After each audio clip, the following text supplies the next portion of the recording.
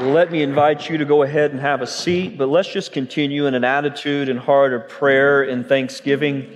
I love that song. I love the fact that it reminds us that even when we don't see it or feel it, God's at work. And in this last week, just in the life of our church, let me just give you several things that we've been praying for. We've had a young lady who had to have an emergency C-section and deliver her baby early, and it was really touch and go for some time. And so we diligently and just prayerfully as a staff just continue to lift her and lift the baby up. And seeing God work in that situation has been so exciting, yet remindful of the power of prayer and the importance of prayer for one another. We've had people in the last few weeks that have just been going through some heavy and weighty things in their life, and just the things that nobody desires to go through nor wants to go through, but sometimes the reality of sin and this broken world in which we live puts us in the midst of situations that we never planned on, never thought of being in, but yet crying out to the Lord for Him to make a way in the middle of it. And so what I want to do this morning, just as we begin, because one of the important things that we do together corporately as the body is bearing one another's burdens, as the Scriptures tell us. And one of the best ways that we can do that is through praying for one another. And I just want to give you the opportunity this morning, whether your need might be physical, whether your need might be spiritual, whether it might be an emotional or mental struggle that you have or with someone that you know. But let me just invite you, with every head bowed and every eye closed, if you would just stand up for a moment if you have great need this morning. And so don't be afraid in this place, but we just want to go to the Lord on your behalf and lift you up. And thank you for the honesty in the room. And let's just have a moment corporately together, as we don't know all the needs of everyone who's standing and even some of us who are sitting, but what we do know is that we've got a God in heaven, as we've just sung, is truly a way maker and a miracle worker, and has the ability to work in each and every one of these situations. So would you join me in prayer? Father in heaven, we come before you today confessing that, God, indeed, we are a people of great need, but God, you are our provider. Father, we believe the words that we've sung together collectively this morning, that you are indeed a way maker, that, Father, you're a miracle worker. Father, when life seems so dark and hopeless, you're a light in the midst of that.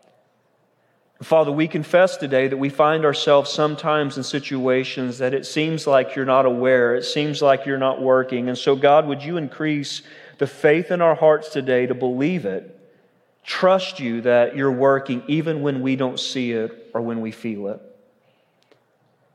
And Father, regardless of what the needs of this room might be, Father, I pray that you would work each individually in a very supernatural way. Father, I pray that you would touch the lives of those who are in physical need. Father, that you would bring about a miraculous work in healing. Father, I pray that in certain situations where it seems like there's death, that God, you would bring life in the midst of that. Father, for those who are hurting, maybe the effect of relationships, or Father, just emotional struggles that we can find in the reality of this broken world, God, would you be an ever-present comfort? Father, would you speak clearly words of truth and love into the hearts and lives of those who have gathered here today? Father, for relationships that might be struggling, God, would you provide a healing touch and prove that, Father, there's a way forward even when it seems like there might not be. God, would you have your way in a very supernatural, providential way in the lives of your people. And God, may we have testimonies to share of your faithfulness, of your goodness, of your healing, of your power. And Father, may we never be slow to share, but God, always quick to give you praise and honor and glory for what's taken place. Now, Father, we ask today if you would bless the preaching and the teaching of your word. Father, may it fall on hearts that are receptive. Father, hearts that are willing to be obedient. And Father, may we see fruit 100-fold in the lives of your people. We ask these things in the name of our perfect Savior and King, Jesus Christ. Amen. Well, if you have your Bible this morning, let me invite you to open it up to Luke chapter 9. If you've spent any time at all in church, or maybe as a kid, and 20,000 people that had gathered this day, because the gospel accounts record the fact that there were 5,000 men who were there, which means that if you were to kind of take that number and extrapolate it a little bit based on the women, the possibility of children that would have been there, then we know that this number can get far greater than that. Just to give you a little bit of idea of what this number would look like mathematically, would probably be what we call now the Pay.com Center. If it were filled, would just kind of tell you the number of the crowd that would have been gathered there on this particular day. And what we're going to see happen is a miracle that, interestingly enough, is one of only 2 miracles that all of the gospel writers record. And so it's interesting that as you read through the gospel narratives and you think about all the ways that they taught about Jesus and all the stories that we know about Jesus, there's only 2 miracles that all 4 of them record together. One is the resurrection of the Lord Jesus Christ, which we studied a couple weeks ago on Easter as we celebrated the fact that Jesus overcame sin and death, and the proof that He was able to fully absorb the penalty and wrath of our sin and truly defeat death and give us victory over sin is the fact that Jesus rose from the dead. And so we looked at that miracle. The second is this, the feeding of the 5,000. And it's very interesting to me that as you think about all the miracles that Jesus performed, matter of fact, John would tell us so many miracles that they couldn't even be recorded in all of the volumes that we have, that all of the gospel writers hone in on this one. And so for whatever happened in this moment, all 4 of them felt like this is a moment that people need to hear about. This is a moment that people need to see, that this clearly displays the power and the deity of the Lord Jesus Christ. Now, as we think about it, I don't want you to automatically dismiss the fact that you know this story well, because it seems like those are the moments that we get ourselves in trouble. Because here's what I know, that regardless of how familiar you might be with something in the Bible, there is still great truth. There's great treasure there that if we're sensitive and open and we'll listen, there's something new that we can learn from that, something new that we can glean from that. And God wants to speak into our hearts and lives. And so my hope today is just to kind of walk through the narrative of this story. And again, you're going to be familiar with it, but I want us just to think and ponder a little bit about what's transpiring and what indeed is this telling us about the Lord Jesus Christ. A little quick, simple side note is a great way to read the Bible as you're just going through it, is just to ask ourselves at the end of every time we read it, what is this teaching me about God? What is something that I can take away from this story, from this text, from whatever it is, or whatever author I'm reading, to say, what is this indeed telling me about the God that we serve? And if we do this, I think it's going to tell us a lot about Jesus and who He is. And so with that in mind, at the beginning of Luke chapter 9, remember, Jesus sent the 12 out. Basically, He sent them out as missionaries. He sent them out as apostles to go, to heal, to proclaim the kingdom of God, to do the work that Jesus has been doing in His ministry. And as we said, this kind of set the tone for the disciples of what was going to happen later on that day that Jesus ascends into heaven and He leaves His disciples with a very clear mission and message. They're there to bear testimony, to bear witness to all that they've seen Jesus do, all that they've heard Him teach, and to remember that He's going to be with them always, even to the end of the age. And so with that in mind, let's look at what He says here in verse 10. When the apostles return. Now, it's interesting, we're going to stop there for just a moment, that as you read through the narratives, the 12 get a couple of different titles. Sometimes they're referred to as the 12 disciples, right? And basically the word disciple means a student who follows a teacher. And so at times they're going to be referred to as a group of disciples who are learning. They're following Jesus around. And probably the most beneficial way of teaching is apprenticeship. And so what are these 12 men doing? For years of their life, they're following Jesus around and they're watching Him teach. They're watching Him do. They're basically getting hands-on life lesson of what it means to be a follower of the Lord Jesus Christ. But Luke at different times is going to refer to them as apostles. And the word apostles literally means sent ones. And so what he's saying now is these sent ones, these ones who have gone out and done the work of the Lord, they've returned and they've reported to Jesus all that they had done. He took them along and withdrew privately to a town called Bethsaida. Now, if we put together the 4 gospel accounts, one of the things that the gospels are going to point out, I believe it's the Gospel of Mark, says that He takes them away for a time of rest, basically a time of Sabbath. And Jesus knew all too well the effect, the toll that ministry would take on Him. And so remember, Jesus is constantly giving of himself. Jesus is constantly listening to the needs of people. Jesus is constantly battling evil spirits. Jesus is constantly healing disease. Jesus is constantly, everywhere he goes, teaching and proclaiming the kingdom of God. And this group of men have been sent out on mission for the Lord, and they've come back. And one of the things that Jesus knows is they need rest. And so he takes them away privately. He wants to get them away from the crowds. Why? So they could have what we would refer to as a sabbatical, a Sabbath, just a time to refresh themselves. And one of the things that I think this would speak to us in ministry is that we need to know that at times it's wise for us to Sabbath. It's time for us to take a break. And God has designed it for whatever reason in His plan, as He modeled for us in the 7 days of creation, that 6 days He created, the seventh day that He rested. That wasn't because God was taxed, but He was setting an example for mankind. One of the 10 Commandments is what? Remember the Sabbath day to keep it holy. And I think one of the lessons that we need to take away from that is that we as the people of God need to understand the importance of rest. And I would tell you that in a culture today that prides itself on busyness, one of the things that we are terrible at is understanding the need that we have for Sabbath rest. A time to stop, and not just to cease from work, but a time to reflect on the Lord, a time to make Him a priority, a time to stop from the busyness. And if you're one of those people who brag about the busyness of your schedule all the time, one of the things that I would tell you is that doesn't line up really well biblically. If 7 days a week you keep yourself running to the gills and you're proud of that because you think it speaks to a value, or maybe just look at all that I do, well, the Bible would say, well, guess what? You're out of alignment. And one of the reasons that I think we have so much stress and frustration and depression and some of these other mental issues that we struggle with is because we have forgotten what the Bible says, that we're a people who are made to rest. And sometimes we need to be all right with that. Now, I would just say this at the same time, if you're one of those guys that wants to rest 6 days. The Bible also says we're called to work, right? And there's a healthy theology of work in the Bible.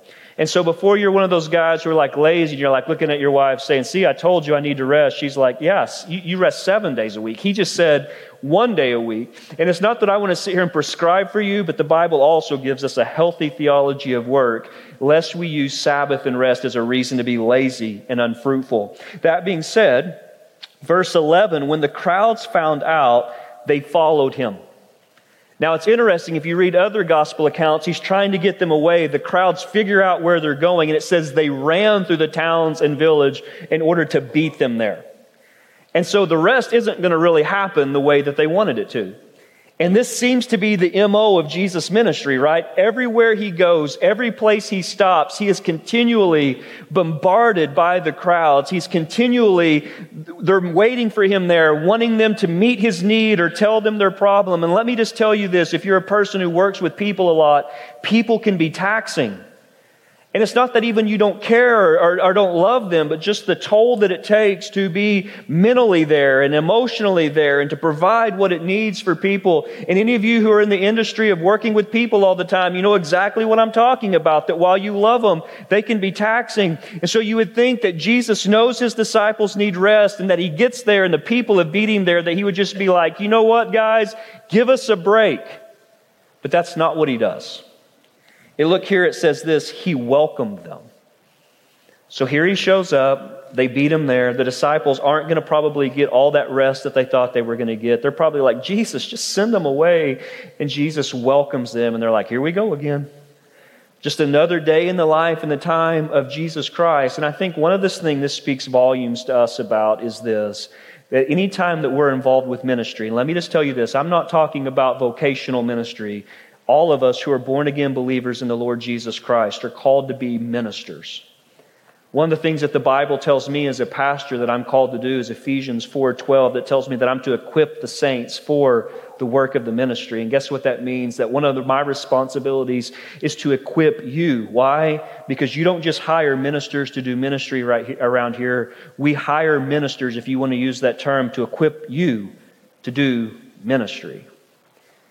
And if you're a minister, which we all are, if we're a born-again believer in Jesus Christ, here's what it means. We've got to be okay with being inconvenienced. That ministry doesn't work on a convenience schedule.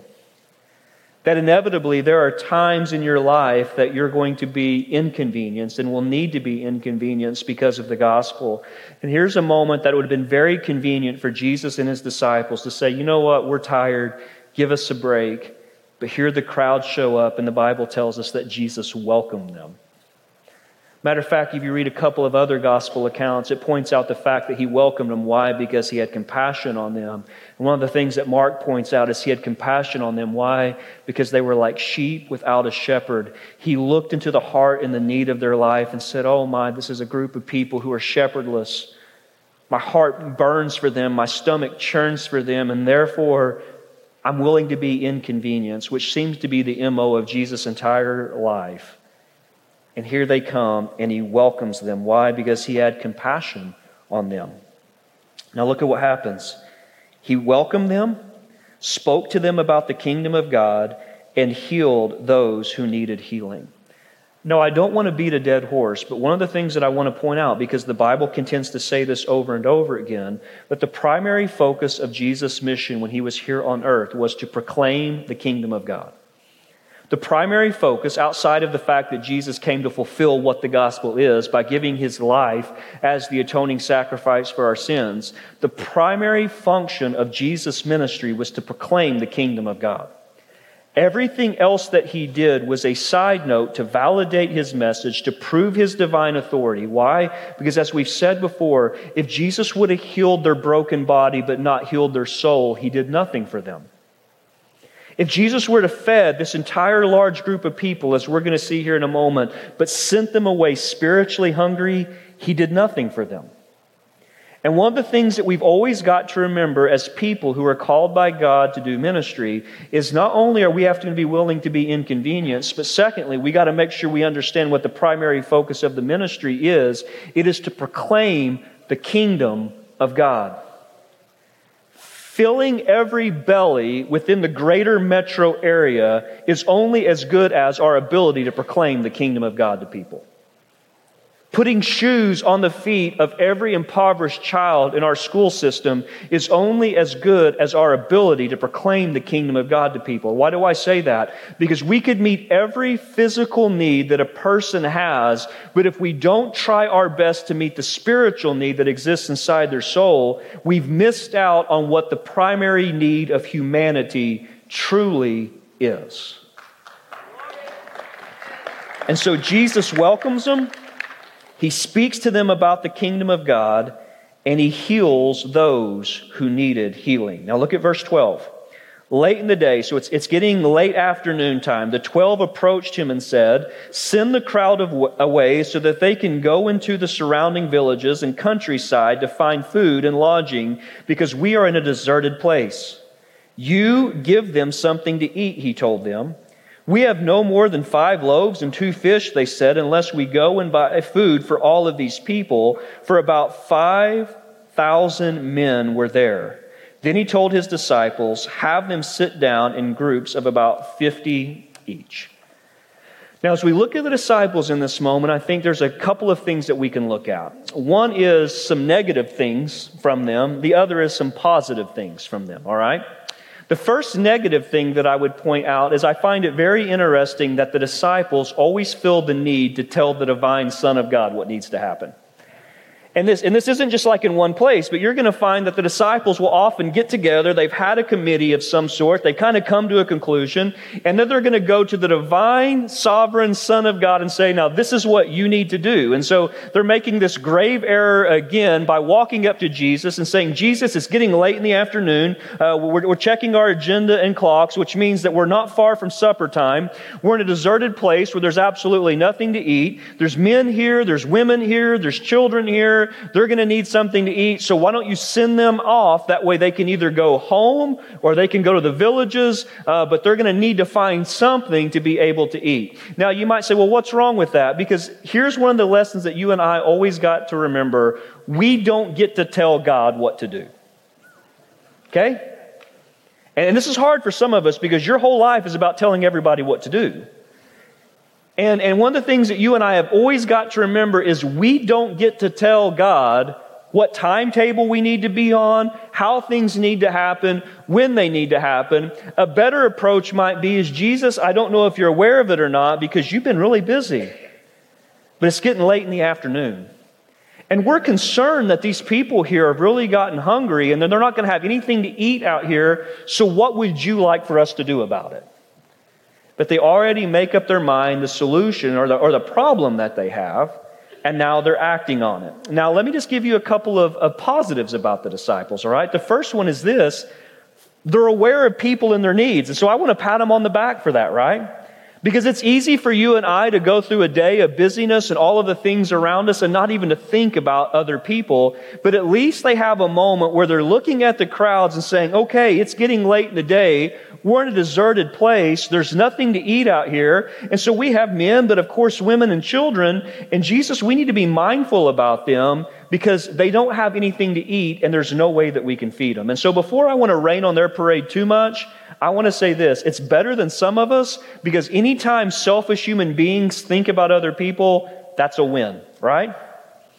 And so at least in their mind, that they're aware that there's people around and there's a need for the people. And let me just point this out to you, because sometimes we'll go through a full day of our life, maybe even weeks and months, surrounded by people not even aware that they have a need.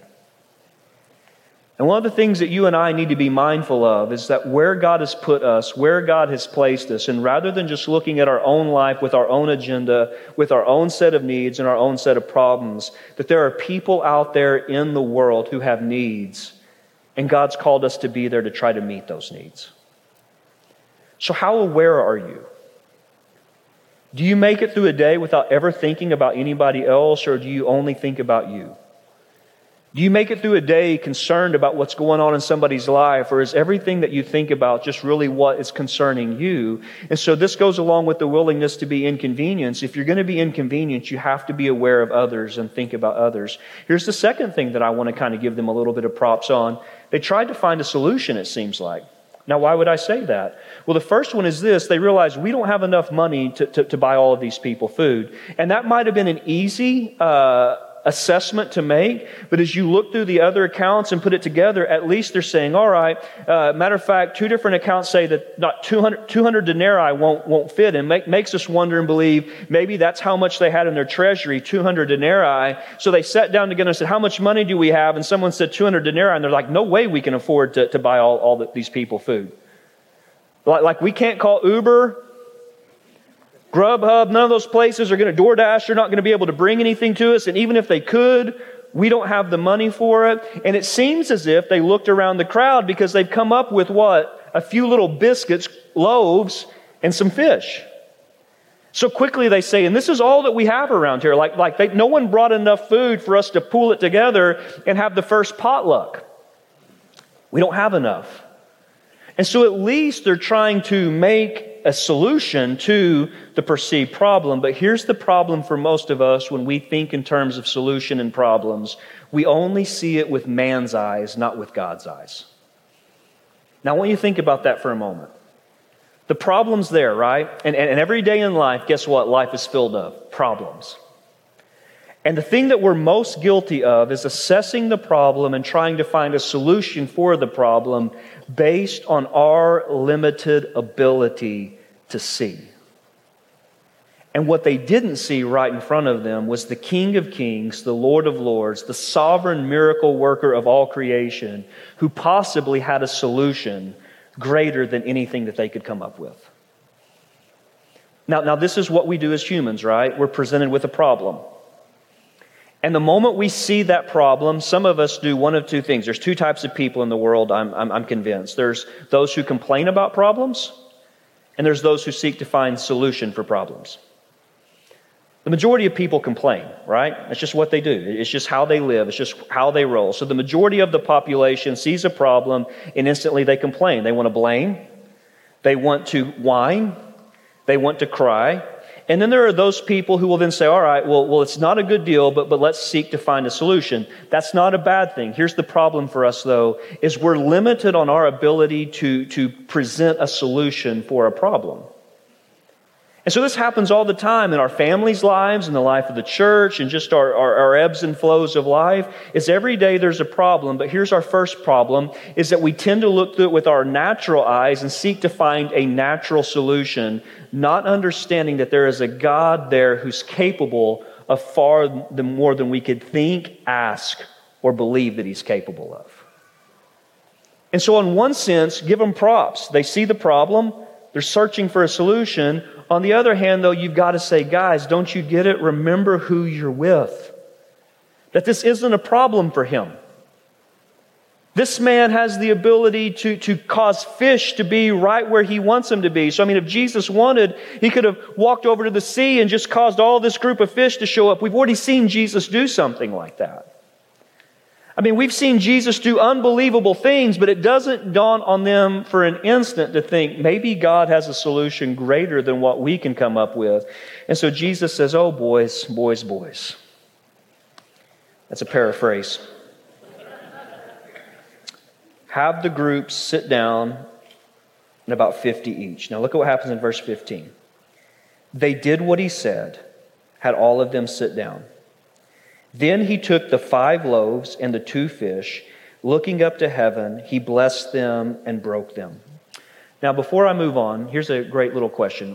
Where did they get the loaves, right? Where did they come from? And we have another gospel account that tells us a little boy there had a small thing of fish. And graduates, I was thinking about you this week as I was preparing this, and I think it's one of the things that's always exciting for a church body to see as young men and women grow up in the life of the church. And here's where I want to give you great hope, because life's intimidating.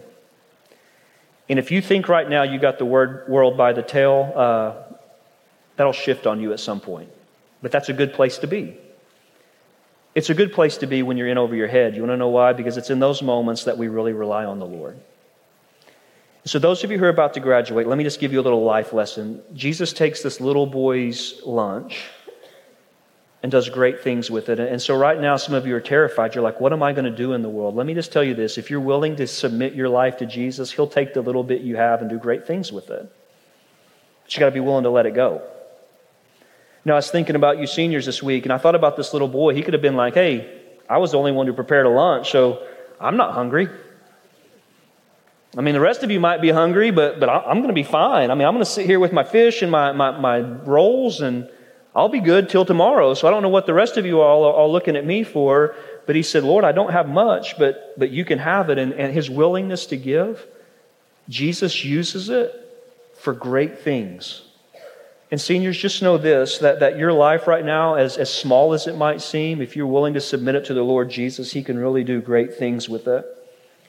That being said, He took them, looked up to heaven, He blessed it, He broke it. So the question is, all right, what's Jesus doing here with this food? Like, is He casting some spell on it? I mean, what's He going to do here that's going to cause this to work? And I think the picture simply is this. Jesus was doing what any normal, reverent Jewish man would do before a meal. He would gather his family together, and they would take the food that he would have. He would lift it up, and he would offer it. The word bless here can literally mean give thanks. And so basically, he's acknowledging, God, I'm giving you thanks for what we have. He would pray accordingly. He would break it and then distribute it to his family. And so I don't think he's doing anything, special here as far as just his approach. I think he's basically saying, all right, God, we're thankful.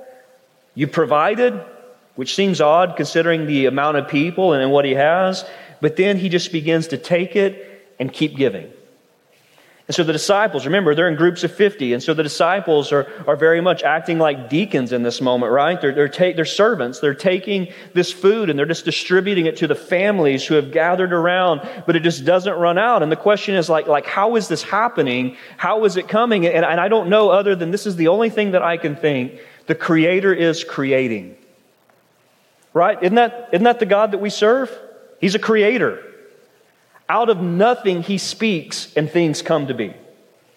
And so Paul makes it very clear in Colossians 1, right? That Jesus is the image of the invisible God, the firstborn over all creation. But one of the things that he points out in that passage is that all things exist because of Him, through Him. He's the creator of all things. And I think Jesus is just doing what God does. The provider is providing. The creator is creating. And just there by His divine power and will, food is just being multiplied to the point, and I love how this happens here, to the point that everyone ate and was filled. Now you might say, well that's great. What's the significance of this? This word filled here literally could be translated satisfied. It could be translated satiated. Basically, it could translate gorged. It was basically a word that was used to describe an oxen or an animal that would just eat and eat and eat till it was full and just keep on eating. And so basically, these people have taken what Jesus has provided for them, and it's not like He just gave them a snack so they could make it home to have something better to eat. He provided a feast to the point that everyone in that crowd there that day ate to the full, ate till they couldn't eat anymore. And I think there's a spiritual lesson here, right? That what Jesus provides will always leave us satisfied, satiated. It will leave us full. It's interesting that what the world offers never tends to do that. Think with me, if you will, to, and I say this a little bit loosely, the great Rolling Stones and Mick Jagger, right? What was one of the famous songs, maybe one of the truest songs ever written? I can't get no satisfaction. Though I try, I can't get no satisfaction. Now, some of you right now are just wanting to bust out. You didn't sing during worship time, but you're about to sing right now, right? Because you're like, man, now you're speaking my language. Shame on you. But nonetheless, that's the anthem of the world, right? We try to find something that fills the void, and it fills it for a moment, it fills it for a season, but guess what? The very nature of it tells us that we're going to need more of it, which is why it's so foolish and silly for us to look to this world for anything that will truly satisfy.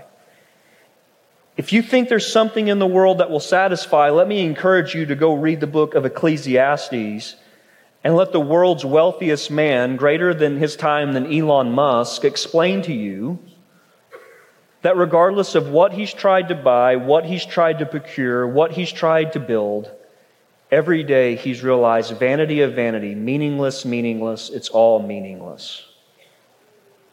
And here's another little side note for you seniors whom I love, is that you're going to try to find a career, most of you, on the amount of money that it can pay you, because in your mind, if I'm paid well, I'm going to be happy. Can I tell you this? That is a pipe dream at best. Because no amount of money, no career, no lifestyle, no family is ever going to be able to fill you. You're like, well, if I could just go on vacations, you want to know what the problem with that is? Ask people who go on a lot of vacations, why do they keep going on more?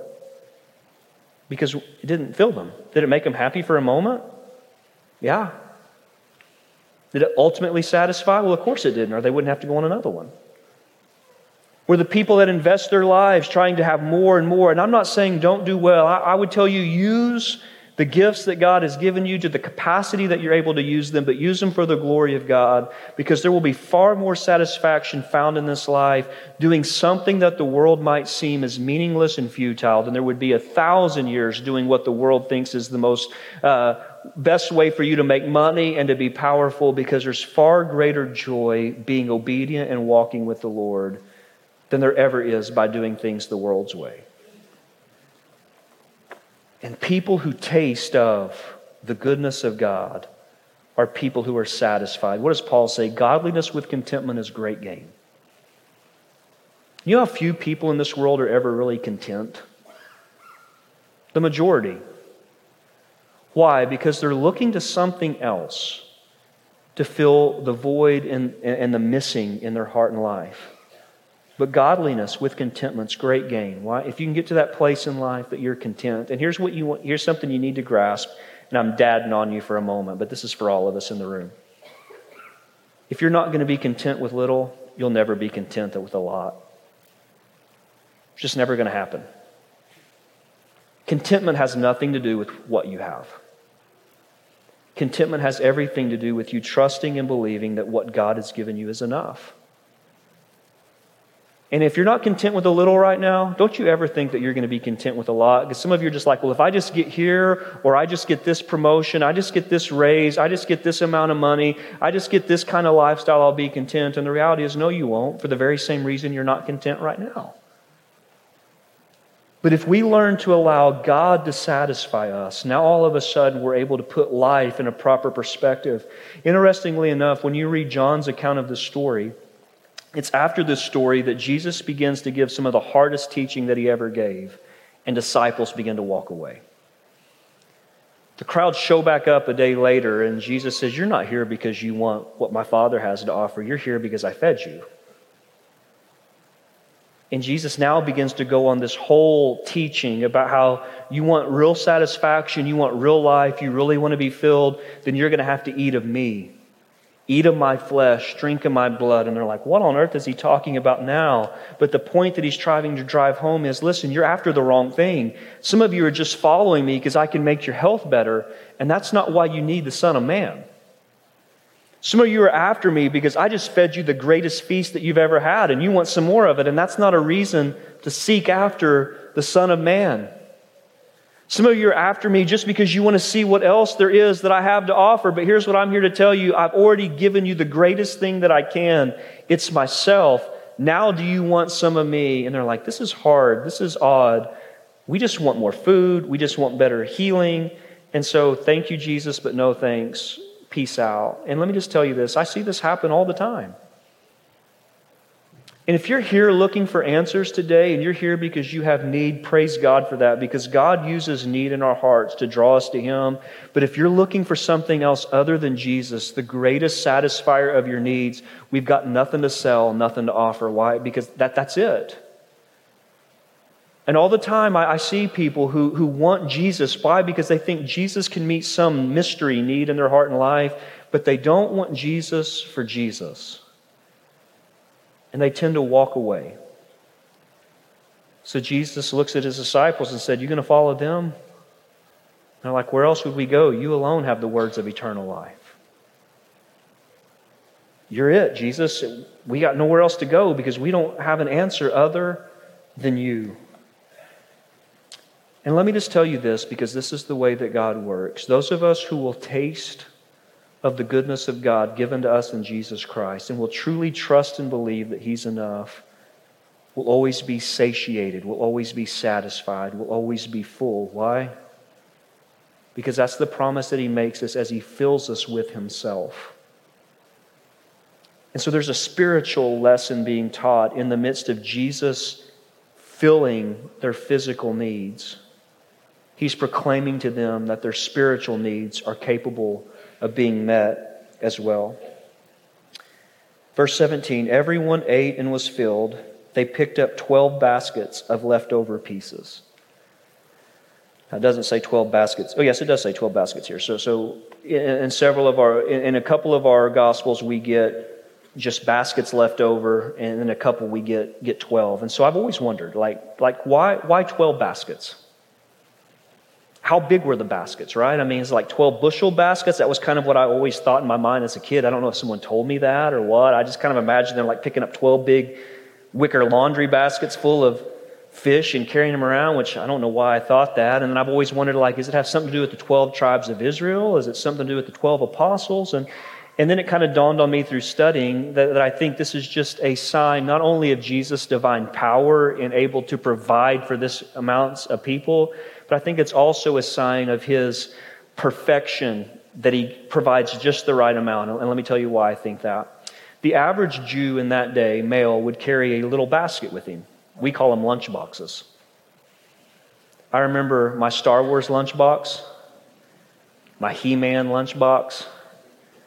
I wish I still had those, because I remember the first time in kindergarten I came. But remember, they used to have those terrible thermoses that never sealed. And so you inevitably would get there and your sandwich was pink because your red Kool-Aid leaked out.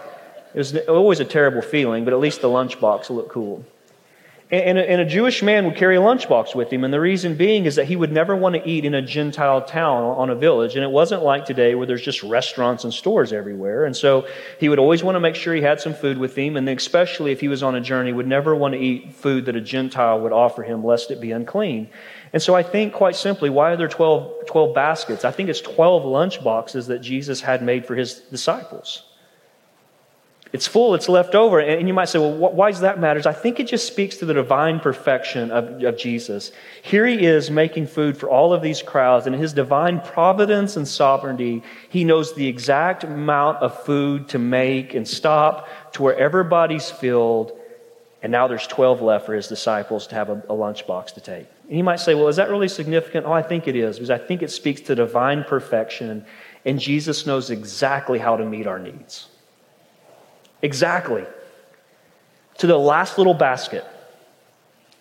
His disciples left that day, and I don't know if they got to eat in the middle of it, and they were so busy serving, and they're like, what are we going to eat? And Jesus is like, oh, I've got 12 baskets for you right here. We're going to eat on the road. Or if they did eat, and Jesus just said, hey guys, I know you're going to get hungry later, so I got a little bit of leftover for you. I mean, this is the first leftover box, right? Jesus drew a little smiley face like some good waiters do on it and had their names on it, and they're just like waiting for them. I mean, this is really where we get a lot of our stuff, the Bible. But all that being said, it just speaks to the divine power, providence, and perfection of the Lord Jesus Christ. That when he meets a need, he meets it to the fill, and he gives you exactly what you need in that moment. And guess why he does that? That way you trust him again tomorrow. Why did God only give the people of Israel manna from heaven for one day, right? Don't save it. If you save it, it rots. Because he was teaching them, you trust me every day. Trust me that when you wake up tomorrow morning, there's going to be enough there. If you hoard it for yourself, it's a sign that you don't trust me. You're trying to collect for your own. You trust that I'm going to provide for you what you need every day. And that's the perfection that the Lord we have operates and how he meets our needs. Now I want us to think. So we've covered a lot of different, I think this is one of those stories where there's just a lot of fruit to think about. And so I want us just to recap, right? Rest. You need it. Jesus looked at his disciples and said, guys, you need rest. Inconvenience. If you're going to be a minister, which you're called to be ready to be inconvenienced. Awareness. You're going to be a minister like God's called you to be, you better start looking around and being aware of the needs of other people. Every day, how mindful are you of who's around you, what's going on in their life? Sometimes we're so concerned with our own problems that we don't even acknowledge the problems of other people, and that's not the way that God's called us to be. Complainer or solution finder? Solution finder is not bad as long as you're looking for a godly solution and believing that God's capable of doing things bigger than what you can do. Some would call me a pragmatist. Some would call me a pessimist. I call myself a realist. Said every pessimist in the room. And sometimes, I weigh out a problem and I'm just like, all right, well, here's the information. Here's logical thinking. Here's the solution. And therefore, here's the answer. You probably know me well enough now to know I don't have a lot of time for complainers. Why? Because the more you complain, the less time you're taking for me to find a solution. So anybody can point out what's wrong. Who's going to figure out how to fix it? Let me tell you where that gets you in trouble. When you, with your own eyes, try to solve a problem, not factoring into the equation the ability of God to do more than what your logic would tell you. So I can give fault to these 12 disciples, these apostles, but I would be just like them. If we had a staff meeting about the situation, I wouldn't have been like, hey, let's see if Jesus can multiply the fish. I would have just been simply like, hey, send everybody home. Not our problem. I wouldn't say it like that. But I'd be like, it's just math, right? Look at all the people. Look at the little bit of money. Look at the little bit of food. They're just going to have to figure it out. They should have thought about that on their way over here. And yet, you're like, this guy's our pastor? Hey, it works good with budgets and numbers. I promise you that. What it doesn't take into effect is Jesus says, I can do more than that. You ever thought about adding me into your equation? And do we figure solutions with the power of God in mind and ever think that God's solution is far greater than what you and I can comprehend? Are we willing to be like that little boy who gives Jesus everything he has and says, you can have it. It's not much, but if you want to use it, you can have it. And then do we believe that Jesus is enough to satisfy? Do you just want what Jesus has to offer? Or do you want Jesus? And let me just tell you this. Inevitably, you will reach a crisis moment in your life where that will now be forced upon you to decide, Jesus, do I just want what you have to offer, or do I want you? And let me just tell you how it manifests itself sometimes. You get a diagnosis, or a family member gets a diagnosis, or a problem comes up, and you start saying things like this. That's not fair. I've been obedient.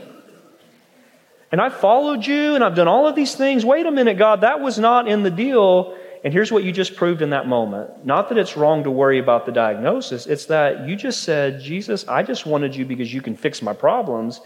And Jesus says, maybe through this problem, I'm going to give you something greater than you ever thought or hoped. I'm going to give you more of me. Are you okay with that? And it reveals our heart.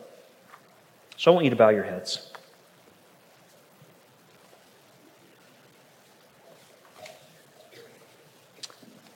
There's not a need that you have today that Jesus isn't capable of meeting. Taking a little boy's lunch and feeding 20,000 people is evidence of that. But let me just tell you this. Greater than that, your stomach being full, there is not a need of your soul today that Jesus is not able to meet and will not leave you satisfied. And so this invitation has a lot of levels depending on how the Spirit of God speaks to your heart and life. But let me just tell you what our invitation to you is today. That we believe that the Word of God is alive and powerful and has the ability to change your life today. And if you've been listening as the Spirit of God's been working, God has something that He wants you to do. And maybe you need to have a moment where you just come kneel at this altar and confess. Seek the Lord, pray, cry out to Him. And it's not because God's closer to you down here than He is in your seat. It's just because sometimes a change in posture helps us to express how we feel. Sometimes we need to talk to someone and need somebody to pray with us. And that's why there's people available up here. Sometimes you've prayed and you've prayed and you've prayed, and you just say, I need someone else to pray with me, pray for me. Sometimes you just have a question like, how do I do this? And that's why we have people available up here, but also people available in the back, because sometimes your question is more than a couple minutes. It requires a lengthy conversation, and we want to provide that for you.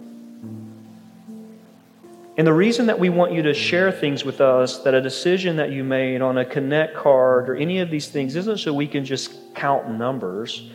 It's because it's an opportunity for us to connect with you and walk with you through whatever you're going through. And so however you feel comfortable expressing, and not only comfortable, however you feel God leading you to express, even more importantly, is what we would ask you to do this morning.